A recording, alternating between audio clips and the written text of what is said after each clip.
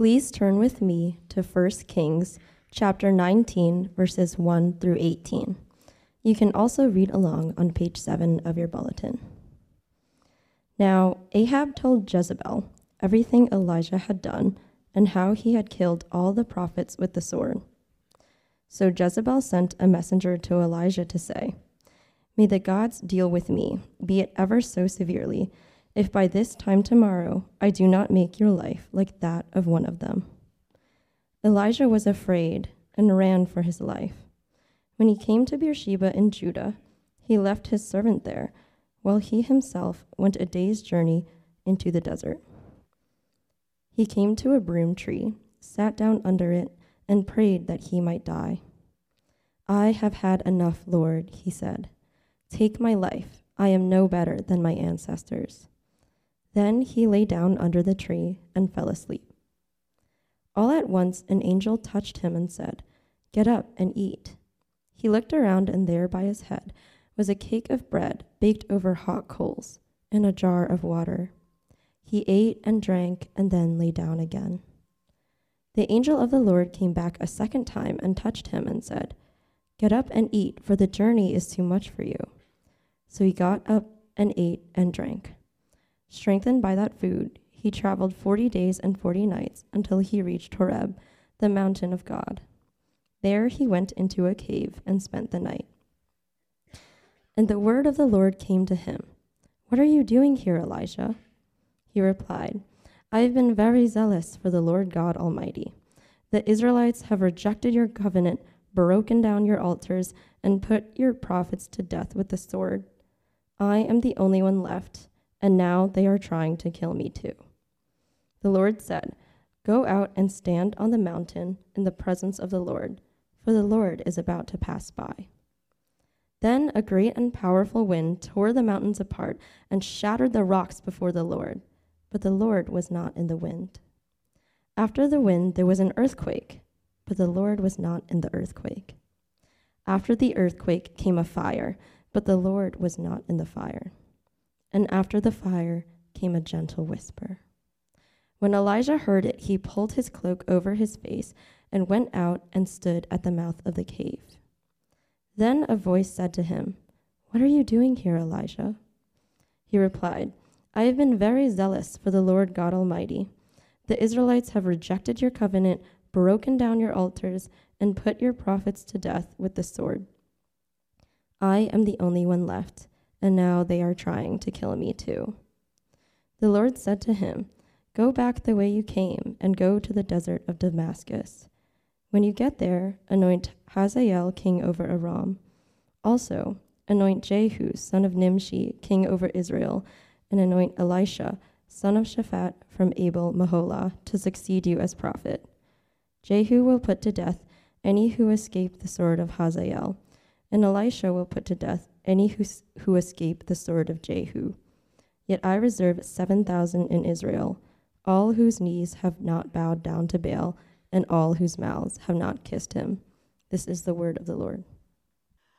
I'm going to share an interesting phenomenon with you. For the better part of the last few decades, people have been trying to live without God. No surprise, right? But they're finding now, this may be a surprise to you, that they're finding now they can't live without God. With all the technology, the scientific advancements, and our educational advancements in our culture today, we are finding that technology and science and education are insufficient to answer some of the most important questions in our lives. Why am I here? What is my purpose and meaning? Where am I headed? Where am I going? Why is there suffering? Why is there poverty and cruelty and injustice in the world?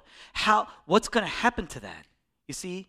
And so today, we're actually starting to see a resurgence of people returning to some form of spirituality, some form of religiosity. We're starting to see a resurgence as a result of people coming back to the church. They're returning. Now, of course, people are also looking at other faiths. So the question today, the question that we're asking is not, is there a God, but rather, which God do I believe? Which God do I trust? Now, especially the last few seasons, people have been consumed with anxiety and sadness, depression, fear, in our day today more than any other time. I mean, there is a lot of discontent in our marriages, even in this congregation. In our marriage, so our marriages are falling apart. There are careers. People just so discontent in their careers, their place in the world, and so people just want to give everything up. We're seeing that. People are so discontent in their relationships. And as a result, they're abandoning friendships that have lasted like a generation. They're betraying one another over peripheral issues. So we put so much pressure on ourselves today, and we're giving up. It's shutting us down. We are shutting down. That's what's happening. There are people inevitably here in our congregation, without a doubt, who've contemplated even taking their own lives. So we need to take a moment and get into this narrative here of Elijah, because he lived in a very similar context. He lived in a very similar world. Where did Elijah get the answers that would comfort him? Where did he get the comfort? Where did he get the answers? Where did he get that sense to endure when his life was caving in, when his world seemed to be caving into his life? I'm going to have to offer you some context here. We have Ahab. He's the king of Israel. And his wife, Jezebel. Jezebel is his wife. She's the queen. And they were both extremely idolatrous. They've abandoned God, abandoned God's word, and they've turned their people, God's people, to the prophet, to the idol Baal.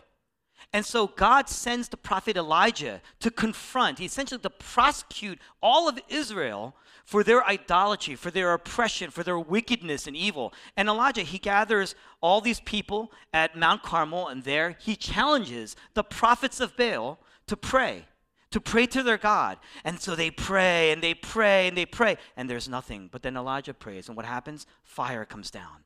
Fire comes down, burns up all of the sacrifice, burns up all of the wood, all the rocks around, burns up the entire altar itself. He pours water into the altar before he prays. And so the wood is just soaking with water. And when he prays, the water and the soil around just completely vaporizes. In a sense, it's like poetic justice. In a sense, it's like poetic justice. Why? Because Baal was known. He was worshipped as the Lord of the earth. He was worshipped as the Lord of rain, the Lord of the dew, the Lord of water. That's what makes up the economy of that culture, the agrarian culture. Baal was the god of the earth. He was the god of water. It's why Elijah takes the altar and he pours water all over the altar.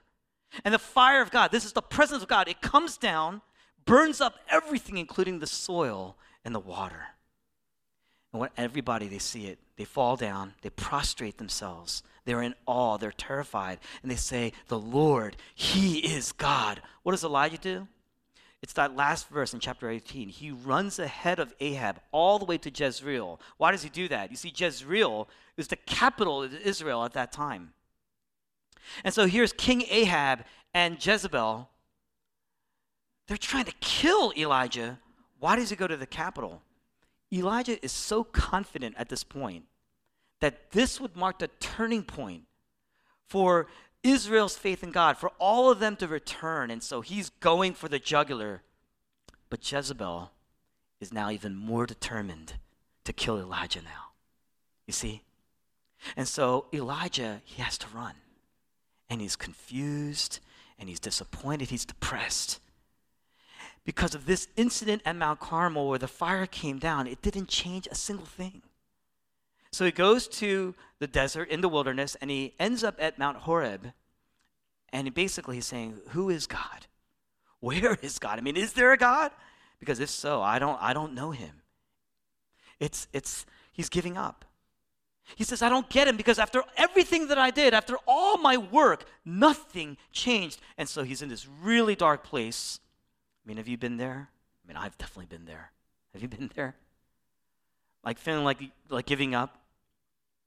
I mean, every major setback of mine in college, every major setback in graduate school, during every stage of Metro and its growth, there were as many challenges and I mean, all we see are the challenges, and it makes you feel like giving up. Every stage of life for that matter, including, in my marriage and the miscarriages that my wife and I endured, every harsh season, I've been through it. You've been through it, I'm sure. When you're there, it feels like you've got no one around. Your world kind of closes in on you.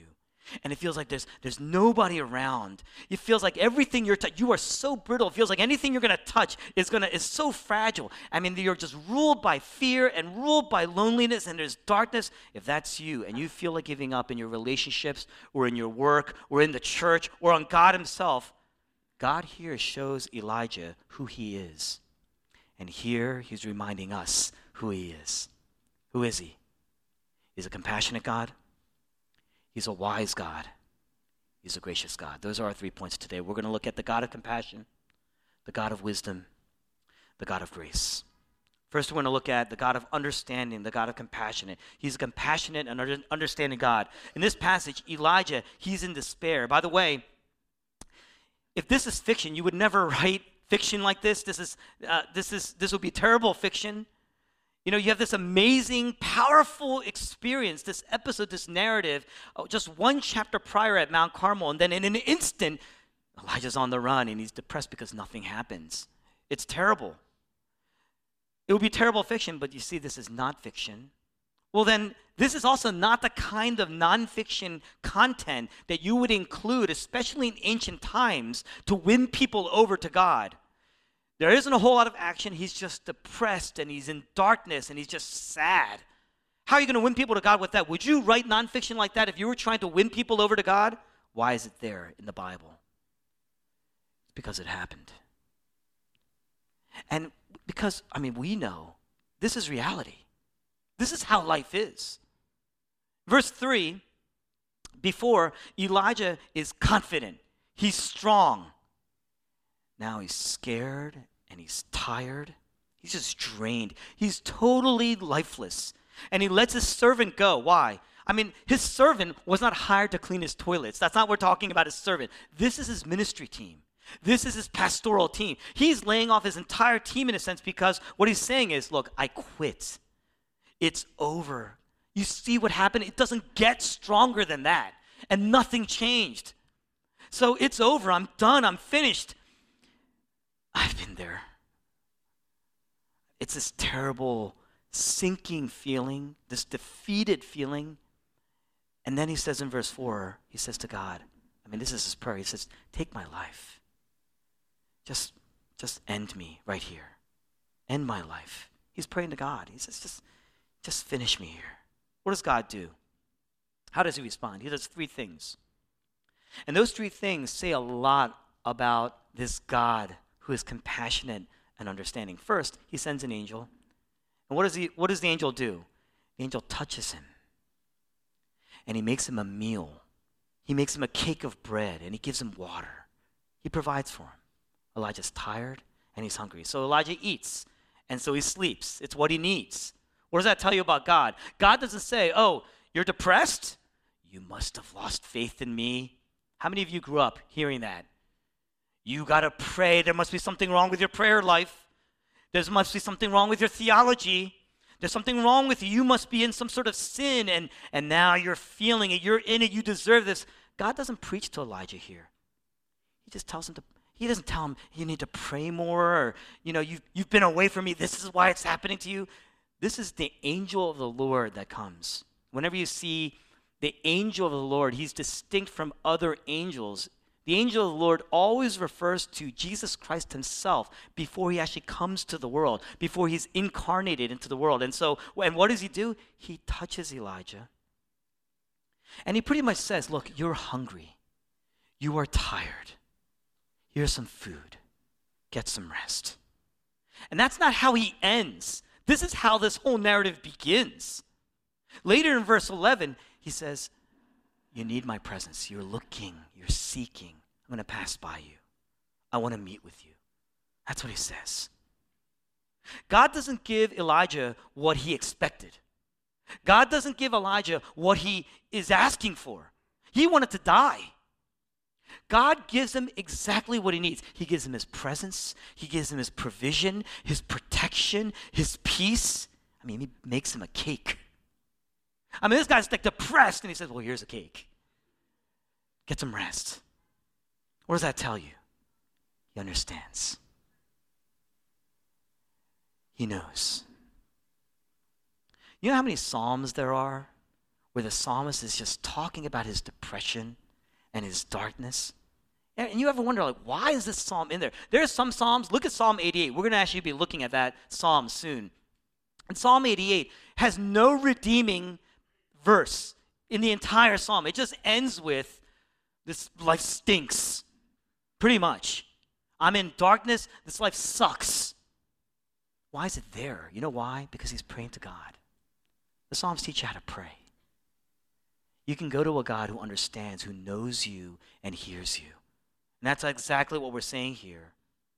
That the God of the Bible is a relational God. He calls himself our good shepherd. He cares for us. In a sense, he's human. He's more human than you, in a sense. You see that? And he listens. That's the second thing he does. He listens to him. The best counselors, if you've ever seen a counselor, they give you the best counsel, but they also ask the best questions. And they listen incredibly attentively. 2 times he asks in verse 9 and verse 13, what are you doing here, Elijah? Now I'm going to ask you, do you think he's asking Elijah because he doesn't know? This is Elijah before the king of the universe, before the creator of the world. And you think he's asking because he doesn't know? He knows. Then why does he ask? It's so that Elijah can respond, so that Elijah can process, Elijah can share, and by doing that, it's so that Elijah can know why he's there. In verse 4, Elijah says, I'm no better than my ancestors. In fact, most of the text, it's Elijah talking. He says in verse 10, he says, I've been zealous. I worked hard. I had great ideas. I had huge plans for this, and now I'm dying out here. Where are you, in a sense? Where were you when all this was going on? Now everything I've done, it's gone to waste. Everyone's gone. Now I'm alone. Here's Elijah before the king of the universe, before the creator of the world, and yet he's so self-absorbed, and yet God just lets him talk. God just lets him talk, and he listens. Thirdly, he speaks. He says, listen, I want to meet with you. You're going to come into my presence.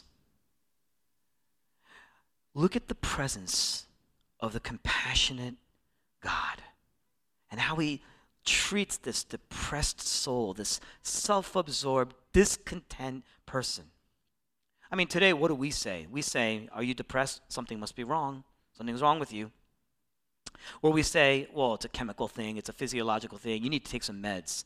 I tell you, there's some meds that'll really help. Or we say, what did you do wrong? I mean, really, what's wrong with what you're doing? Just express yourself. All those things sound good, but none of those things by themselves will address the real complexities of your life. God is not like that. God is not like us. I mean, we have such a one-dimensional picture of how to solve things in life, and we are so short-sighted, so pragmatic.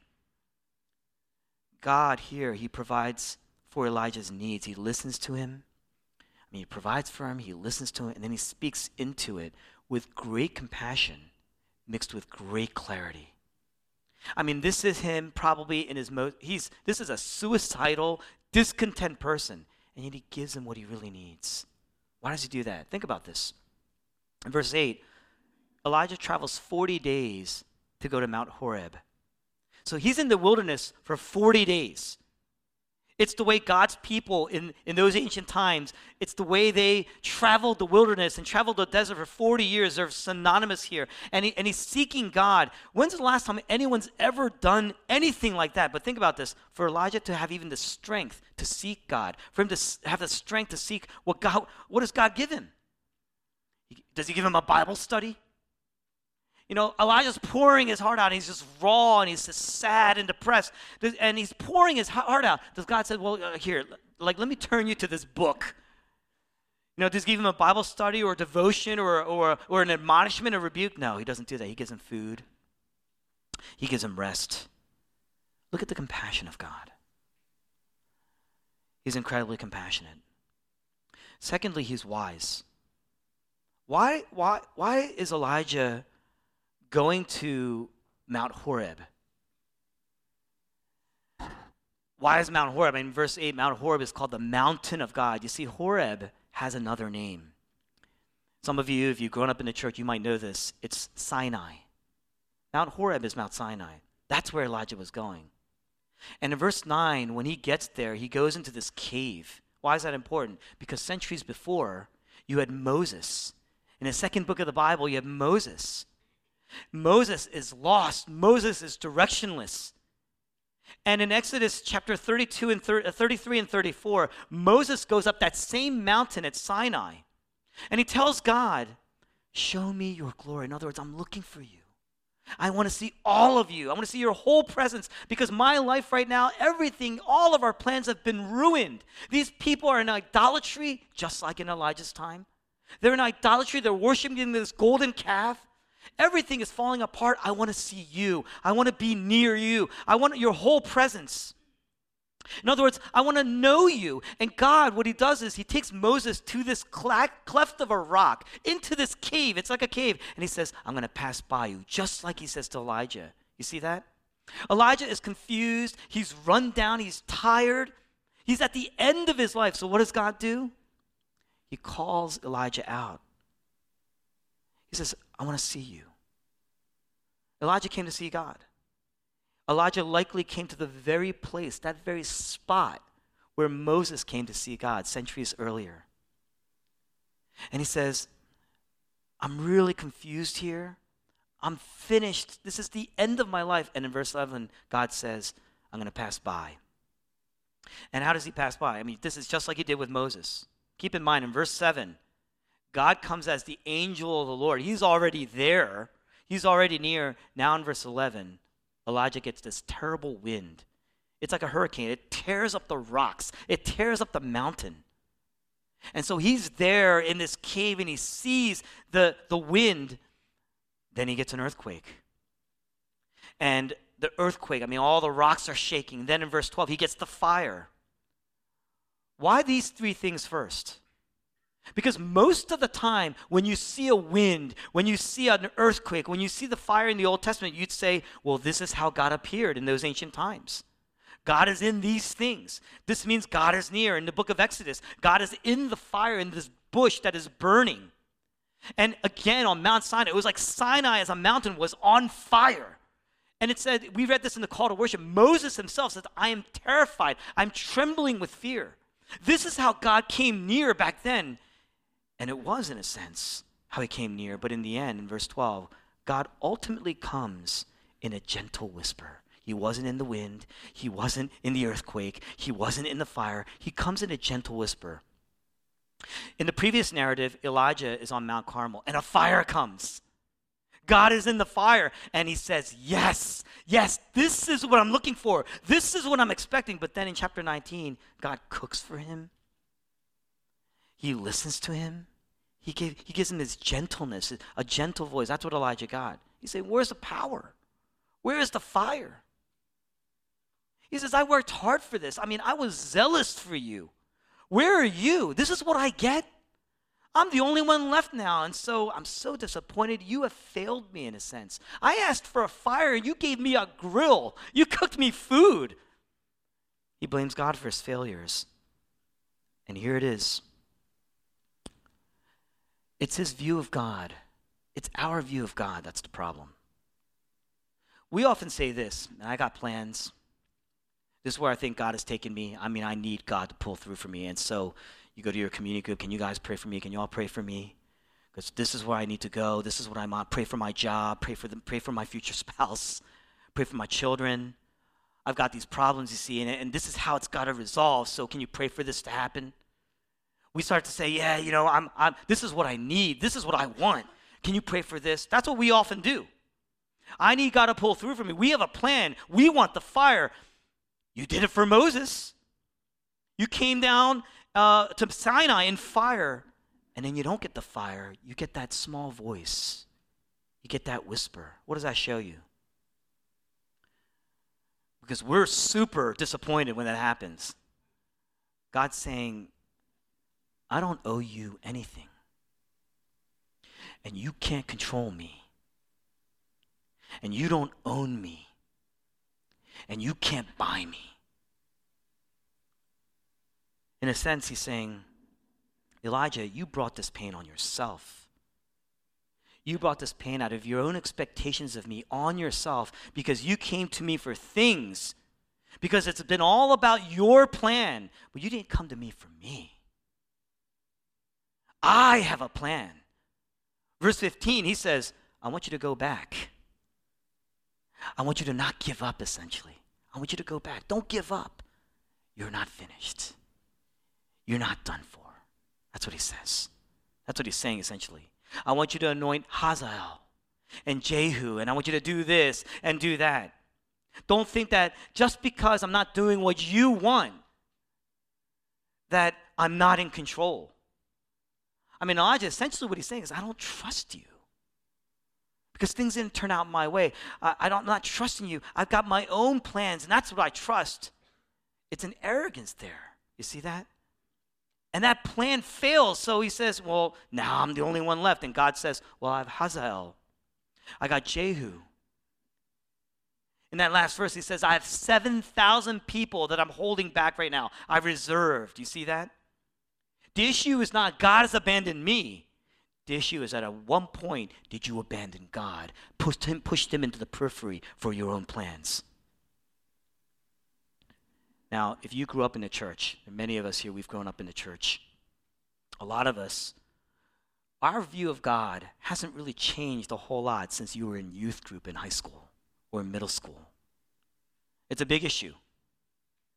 You know why? It's because over the years, as you've grown up, you've got this youth group understanding, some sort of, I don't know what kind of youth groups you all grew up in, but you have some sort of youth group understanding of God. And over the years, you've instead invested a tremendous amount of time and energy in other more important things in your life. This is your plan. It begins with college and then grad school and then work and relationships. And you're kind of doing your thing. And you're expecting and you're assuming that God is just kind of coming along with you. You see? That's your plan. And God's eventually been kind of pushed out little by little onto the periphery. You've just kind of crowded him out. You squeezed him out. And Elijah, he is a prophet of God. He is God's sent prophet. And if he is like that, oh, we can all be like that. We are all like that, aren't we? Most likely, Hazael is a worldly king, a pagan king, most likely. You know what that means?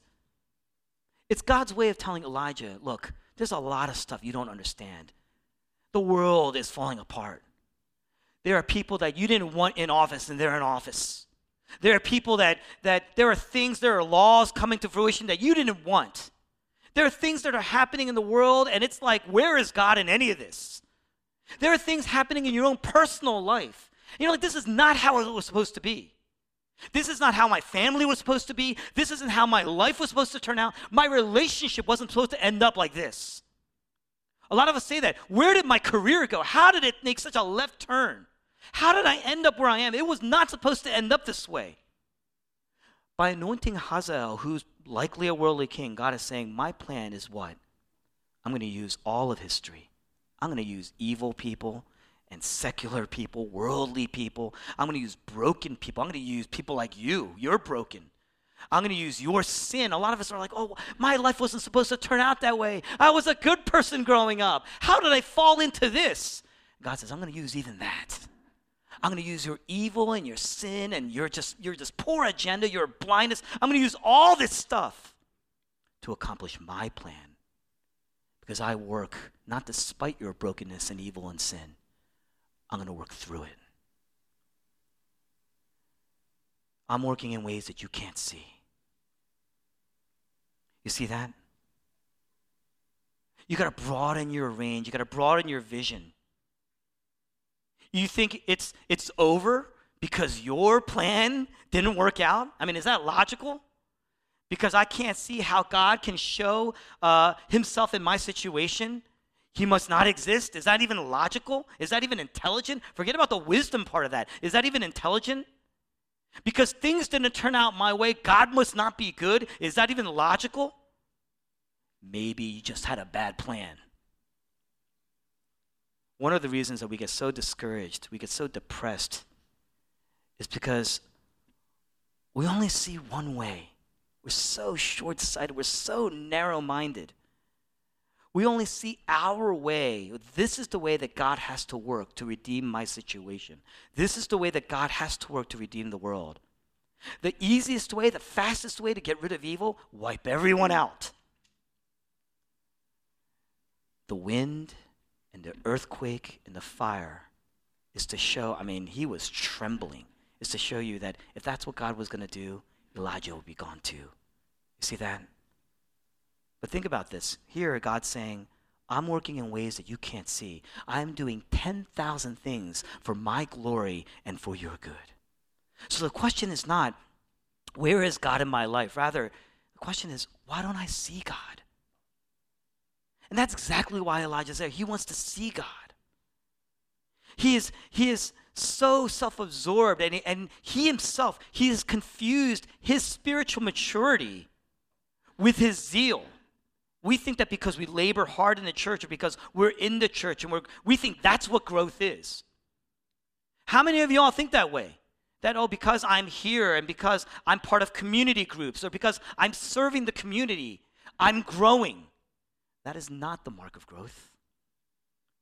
That may be the means in some ways, things that God works through, but that is not the mark nor the indicator of growth. That is not. You see that? Elijah is so he's confusing maturity with his zeal, with his hard work, with his prayer life. In fact, his religiosity, and that's what that is, it's religiosity. His religiosity actually prevented him from seeing what God is actually doing. So God basically had to tell him straight up. And so he only saw one solution. I need God to bring the fire. But he overlooked the gospel. He overlooked this compassionate God. Because if he saw the compassionate God, he would see that he is a wise God, a patient God. We see all this stuff happening. And we get so angry. Where is God in any of this? You forget that he is a compassionate God and that he is a patient God. One day, it all comes to an end. But he is waiting and he is patient. You see that?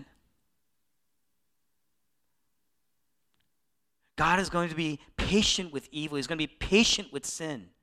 He's going to use our brokenness. He's going to use our sinfulness. He's going to use people like Hazael to bring the people back to him. So we are so narrow-minded. We are so short-sighted. We are so pragmatic. Now, you got to wait and think about this. Moses, he got the presence of God. Moses got the fire. Moses saw it. Elijah only got the whisper. He only got God in a whisper. Why do some people get Jesus as compassion, while other people get Jesus as fire? Why do some people get Jesus as harsh rebuke, and other people just get a prayer or a touch? Why do some people get Jesus as admonishment and rebuke and teaching, and other people just get Jesus as healing? Why is it like that? And the answer, it's pretty, it makes sense. Different people need different things. We all want the same thing. Different people need different things to get it. How's that play out in here at Metro? In the church, we have God's word, where you get counsel, you get rebuke, you get admonishment, you get instruction. You get God's community. You have community groups. You have corporate worship. We have God's celebration, and we have the joy, and we have experiences of that everywhere. We have God's service and his compassionate hands, and so we're out there and we're delivering food and essentials and supplies, and it doesn't matter who you are, doesn't matter where you are. If you have a need, we want to fill that. We're doing that right now. We have our Easter outreach program, but we've been doing this year round. We get together in community groups and we go out there and we serve the body and serve the community. People who aren't even Christians, who don't even know God, acknowledge God, are thankful for God. People maybe even running from God, and yet they get food. They get food. That's a compassionate touch. You see that?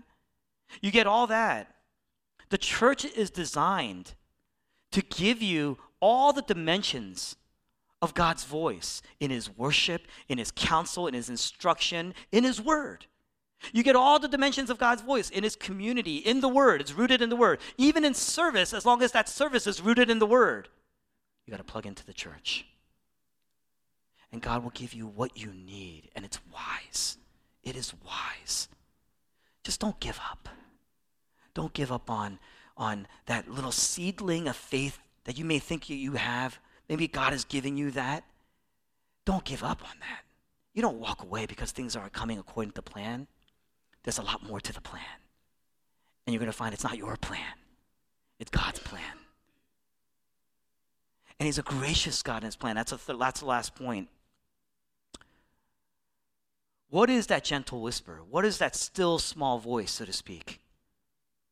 We need to know, because clearly God is saying that's the ultimate way that I come. Sometimes he comes in a wind. Sometimes he comes in an earthquake. Sometimes he comes in a fire. But ultimately the way he comes is not through the wind and the earthquake and the fire. Notice, Elijah gets the wind and the earthquake and the fire, but he's still safe. He's just tucked away. He's untouched. Why? I mean, the rocks are torn up. There's an earthquake. Everything's being burned around him, but Elijah is safe. Remember Mount Carmel? Mount Carmel, the fire comes down, the rocks are torn up, they're burnt up, the soil, the ground is burned up, but there's no lasting effect. What will last? My voice, he says. That whisper. His promise. His presence. His spirit through the word. On one hand, you see Christianity, and if you've been exploring Christianity, you recognize and you learn pretty quickly it's a personal experience.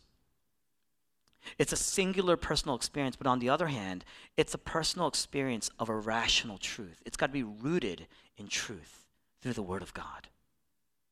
God is saying that if you want to know God, instead of looking for that miracle or that mystical thing, that mystical experience, that emotional experience, which is always conflicting with each other and always up and down, you got to go to God's Word. That's his voice. We all have access to that. It's available to us. The more you access that voice, you're going to come to see this is the voice of God. First, you're going to hear it, and then you're going to heed it. And the voice of God, it's not just his teachings, it's not just his commands, it's not just his rebukes. You know what's really going to shape you? I mean, why is God's voice so powerful? Because it's so loving. Because it's so compassionate. And through that compassion, you're going to see his wisdom. And through that wisdom, you're going to see, wow, he is loving and he is gracious. I mean, Elijah, he wanted the earthquake. He wanted the wind. He wanted the earthquake. He wanted the fire. But if he really got that, he would have been wiped out too. You see that? Instead, when the wind came and the earthquake came and the fire came, he hid in the cave. Centuries before, Moses hid in the cleft in a rock in a cave. And so he was spared. And centuries later, now you have Luke chapter 9. Jesus Christ himself is on a mountain. And there he's standing on that mountain with who? With Moses and Elijah. The disciples saw him and he was transfigured, meaning he was glorified. He was brilliant. You see all the beauty and the brilliance of God in Christ. And they're talking, the three of them, they're talking about his death. Moses and Elijah. You see, both of them, they've experienced the presence of God because they had been hidden in the rock. They've been hidden from so the heavy brilliance of God as he passed by is pelting the rock. You see that? And Elijah and Moses, they're safe. As the brilliance of God is passing by, they were getting the real fire, a greater quaking. You see that? A greater wind. The presence of God and his voice. That's what they heard. But the rock is being pelted. Now, centuries later, Jesus is standing on that mountain with Elijah and Moses, and they are standing with the ultimate rock of their salvation. The true rock in his fullness, in his ultimate glory, in his ultimate brilliance and beauty. Who is Jesus? Who is Jesus? On the cross, Jesus Christ gets an earthquake. Do you know that as he was hanging on the cross, there was an earthquake, there was a shaking. Did you know that? So the rocks split and the ground shook. The holy temple curtain had torn from top to bottom. And Jesus Christ, he's burning up, essentially. Why? He's getting it's not just the physical earthquake that he was experiencing the cosmic earthquake. He got the fire of God. And so he got the cosmic wind, the cosmic earthquake, the cosmic fire. Those things always represented the judgment presence of God. And on the cross, the wrath of God is pouring out on Jesus as a penalty for our sins. And so Jesus is receiving the cosmic quaking, the cosmic thunder, the cosmic fire of God, the cosmic ultimate judgment of God. But this time around, there was no compassion.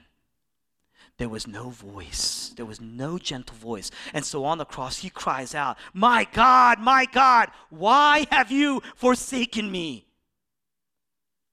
He was receiving the absence of God. He was receiving the wrath of God. There was no gentle voice there. And so as our rock, he was standing there, and the wrath of God is pelting against Jesus. And so he was just ripped and torn to pieces. Not only was he shredded on the outside, he was completely torn to pieces on the inside. The Trinity, they say, metaphorically, forensically, was being separated as God the Father was turning away from Christ, his own Son. Why did it happen? Why did that happen? Jesus Christ was forsaken so that we could be accepted. Jesus Christ was torn to pieces so that we could be healed and we could be made whole. Jesus Christ got the absence of God. Why? So that we could receive the presence of God. Jesus Christ got the wrath of God. Why? So we could have the compassion of God. Just like Moses, who hid in the cleft of the rock. And so as God passed by, he was pelting. His brilliance and his beauty is so brilliant and so beautiful. It was just pelting against the rock. And Moses was hidden safe. Just like Elijah, who hid in the rock in the cave. As that same glory passed by, we cannot hide ourselves in the rock of our salvation, who is Jesus Christ. And when we do, we are shielded from the ultimate judgment, from the ultimate penalty. God is saying, you see, you are shielded from the one thing that ultimately will ruin you, and that is the absence of God, the wrath of God. We are protected for all time, for eternity, so that instead of getting the power and the pelting, we get his presence. You see that? Because the wrath of God was pelting against Jesus as our rock. And so we get to hear his voice, that gentle voice. You don't want the earthquake. You want the gentle voice. So stop looking for the wind. Stop looking for the earthquake. Stop looking for that one powerful expression of the fire that's going to say, yes, God is here. Stop looking for that one sign of rescue from all of our problems and all of our fears. God says to Elijah, I want you to go back. Just hang in there. I'm there. I'm in it, he says. And that's what he's saying to you. I'm in it. Look to the cross. Look to the rock of our salvation. And through God's word, you will hear his voice, because the word points to Jesus Christ. He is everywhere. And he is the brilliance of God. He is his word.